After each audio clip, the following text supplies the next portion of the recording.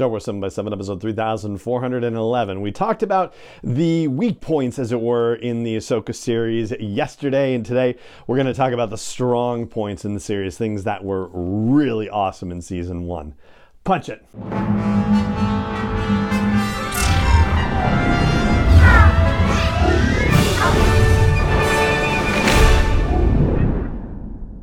Hey Rebel Rouser, I'm Alan Voivod and this is Star Wars 7x7, your daily dose of Star Wars joy, and thank you so much for joining me for it. So yesterday we talked about the weak points, the things that we wanted to critique about Season 1 of the Ahsoka series, so let's go the other way and talk about the awesome things about the Ahsoka series, and I would love to know what you found awesome about the Ahsoka series. So if you're catching this on YouTube, hey, comments are right there, and if you're catching an audio version of the podcast, head over to the blog post for the show's episode at sw7x7.com. Leave a comment there. I would love to hear what you think, and let's get started. So one of the things I think was particularly awesome about season 1 of the Ahsoka series had to do with lightsaber fight scenes. So yes, there were moments where it was a little bit posy in some cases, but if you watched the Obi-Wan Kenobi series and thought to yourself, oh man, I wish there had been more lightsaber battles, or that there had been more lightsaber fighting in action, then yes, you absolutely got what you were wishing for in the Ahsoka series. I mean, lightsaber fights aplenty, which was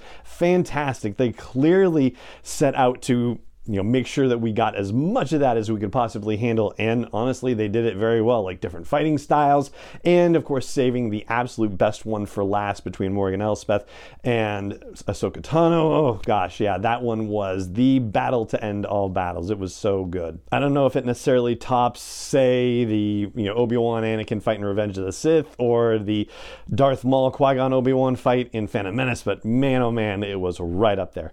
Another thing I'll say that was really great was the dogfighting scene. So that actually worked out really well too. Every spacefaring fight situation between the one fight over Cetos and the other fight over Peridia, like those were also very well executed too. And I do enjoy dogfighting in Star Wars, so yeah, that was very well done too. For a third thing, I'll say I definitely believe that they got the Rebels characters right. So we had Sabine and Hera and Chopper and more of Ahsoka than we've gotten previously.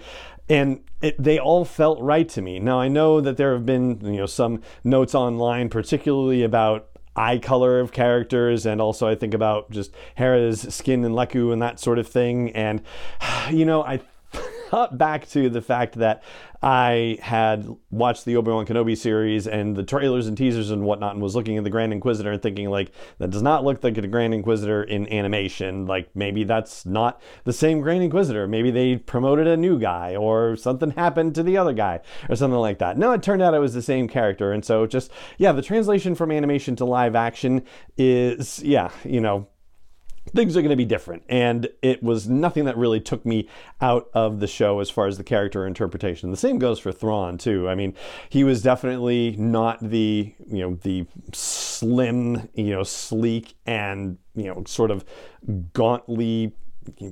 Oh, what's the word I'm looking for?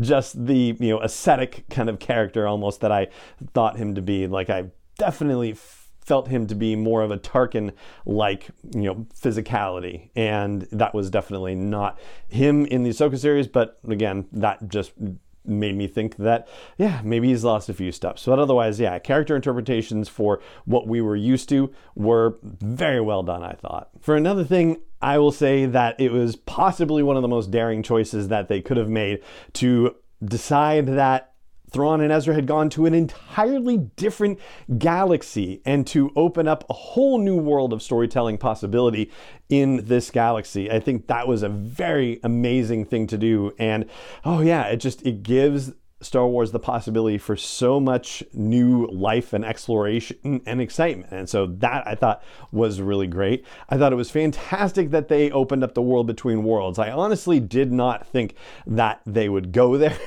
necessarily, because that feels like it's almost too esoteric a topic to consider in the world of Star Wars storytelling, that you can get to it in more niche storytelling like in animation and maybe novels, comics, like that sort of thing. Like, to do it in live action seemed like a very exciting thing to consider as well. I love the fact that they did not do it in such a way as to potentially affect the time-space continuum, as it were, not to create sort of alternate reality situations or anything like that, just to have it be a similar kind of Vision Quest situation, kind of like what happened with Boba Fett in the Book of Boba Fett, for example. Like, that was something that I thought was particularly enjoyable about that series as well. I also love the fact that they brought the Night Sisters into play. That was utterly and completely unexpected. I mean, I know there had been things kicking around out there wondering if Morgan Elspeth was a Night Sister prior to the start of the Ahsoka series, so apparently there had been clues that were kicking around for us to consider. But to go all in on the Night Sisters and bring in essentially a different kind of sorcery to Star Wars storytelling, and to give it the kind of live action platform that they did, I thought was also a fascinating and really exciting choice. To have Thrawn partnering with Night Sisters as well, like, if there's any one thing that has been a challenge for him to work around, it's been the fact that the Jedi have powers that he does not have and does not have access to. Like, trumps kind of everything else, basically. And so being able to work with Night Sisters gives him an effective counter to Jedi powers. And without having any, Darksiders working with him, then that's certainly a great secondary option. So I thought that was a wonderful strategic move for Thrawn, and also a wonderful, storytelling move by Filoni and company. And last but not least, we were talking a while ago about the idea of recasting certain characters, and I hope that they decide to recast the character of Baylan Skoll, as much as it's a shame that Ray Stevenson has passed away just in general, but specifically, of course, for this instance, that he just portrayed that character so fantastically well that it's almost impossible to imagine any other character or any other actor taking on the mantle of that character and doing it nearly as well.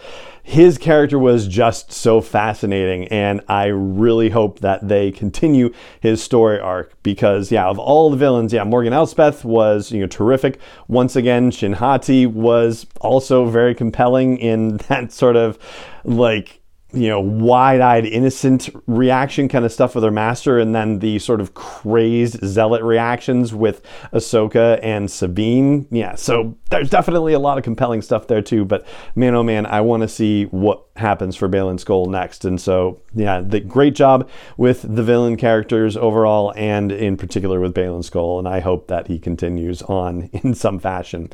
And so that's what I've got for you about strong points about the Ahsoka series. And again, if you agree or disagree, I'd love to hear about it. If you think there are other strong points that I didn't cover, I'd love to hear about those too. If you're on YouTube, comments are right there. Let's have them. And if you're checking this out in just audio only, then please head over to the blog post for this show's episode at sw7x7.com. And that is going to do it for this episode of the podcast. It just remains for me to say thank you so much for joining me for it, as always, and may the Force be with you, wherever in the world you may be. 7x7 is not endorsed or sponsored yet by Lucasfilm Limited, Disney, or 20th Century Fox, and is intended for entertainment and information purposes only. Star Wars, the Star Wars logo, all names and pictures of Star Wars characters, vehicles, and any other Star Wars-related items are registered trademarks and/or copyrights of Lucasfilm Limited, or their respective trademark and copyright holders. May the Force be with them. All original content is copyright by Star Wars 7x7. We hope you love it.